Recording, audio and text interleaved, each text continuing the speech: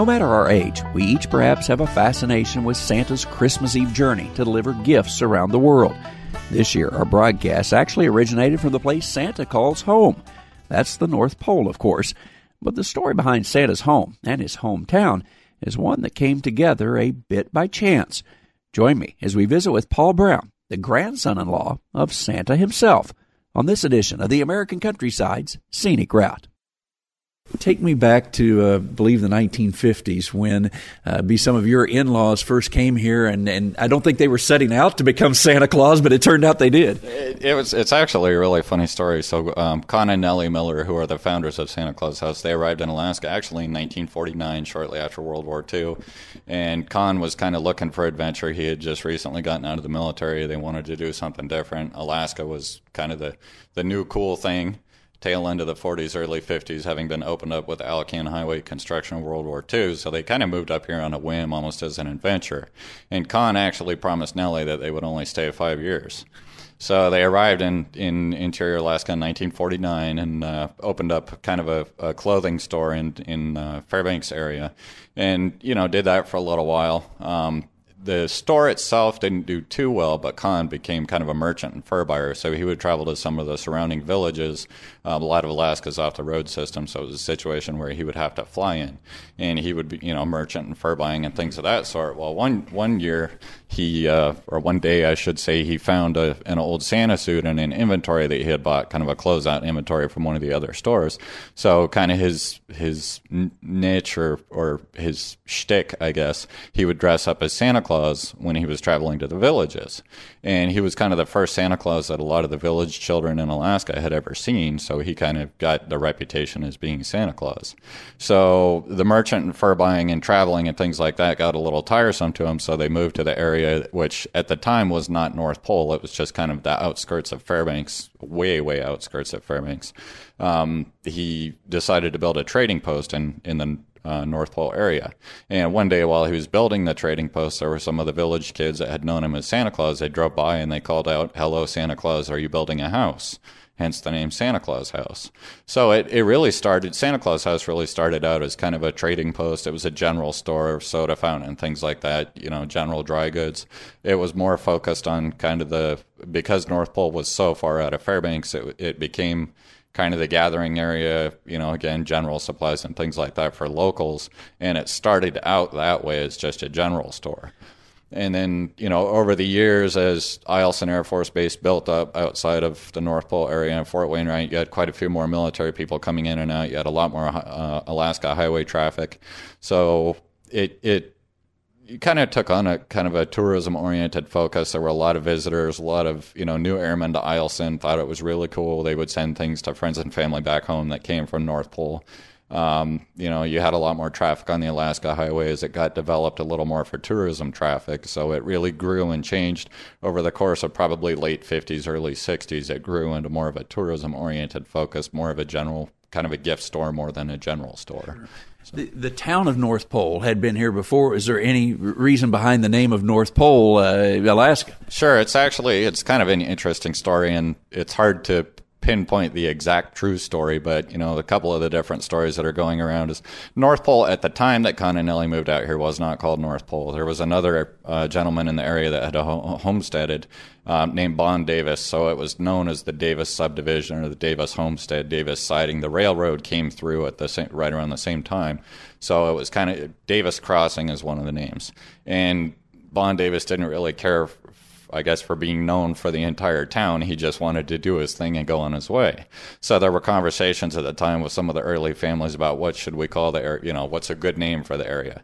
And, names were tossed around like Mosquito Junction and some other Alaskan type names.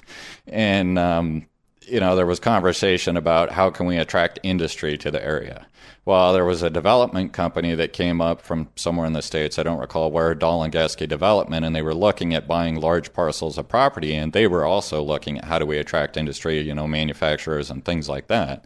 And somewhere in the course of the conversation, one of the reasons the legend is one of the reasons it was called North Pole is it was consistently colder than anywhere else in the interior. So if you look at weather data, we're usually 7 to 10 degrees colder than even Fairbanks, which is only 15 miles away. So the North Pole name kind of stuck. Dahl and Gasky, the development corporation, liked the idea. Kahn obviously liked the idea because he was known as Santa Claus. So the Santa Claus House was actually incorporated in 1952, which is before North Pole even became North Pole. And then, the conversations were happening in January of 1953. Kahn actually hand-delivered the paperwork to Juneau, the capital of, at the time, the territory of Alaska. He delivered the paperwork for incorporation to incorporate it as North Pole. And the thought process, obviously he had his own reasons for it, but the thought process with Dahl and Gasky Development Corporation is that you could attract toy manufacturers up here. Toy manufacturers would love to have products that were made in North Pole. How cool is that? Unfortunately, that never really took off. There's quite a bit of burden to enter, or barriers to entry for manufacturers in Alaska just because of shipping costs and high costs of goods and things like that.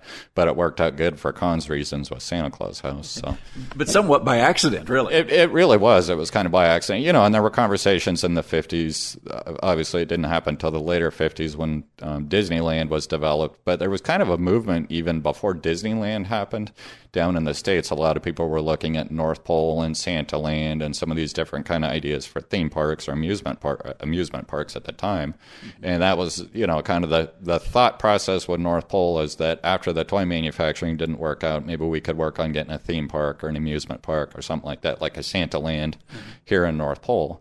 So that was kind of the direction that everything was headed.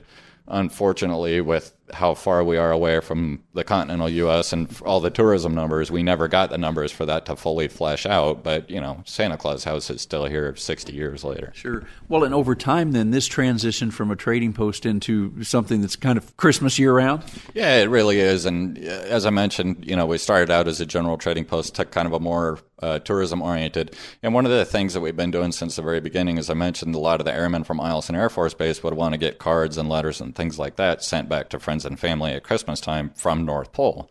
So there was really, Kahn recognized an opportunity, and one of the things we've done since the very beginning is our letters from Santa that we do.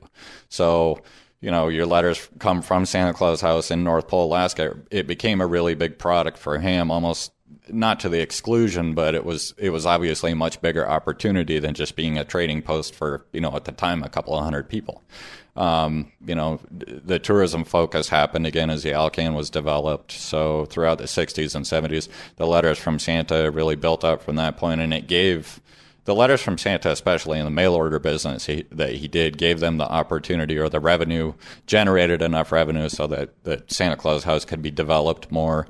But while we're still primarily a gift shop, you can still visit Santa here all year round. We've got live reindeer outside that you can get in the pen and pet the reindeer, and a lot of big, photo opportunities and things of that sort outside that you can see. So it's more than just a gift shop. Sure.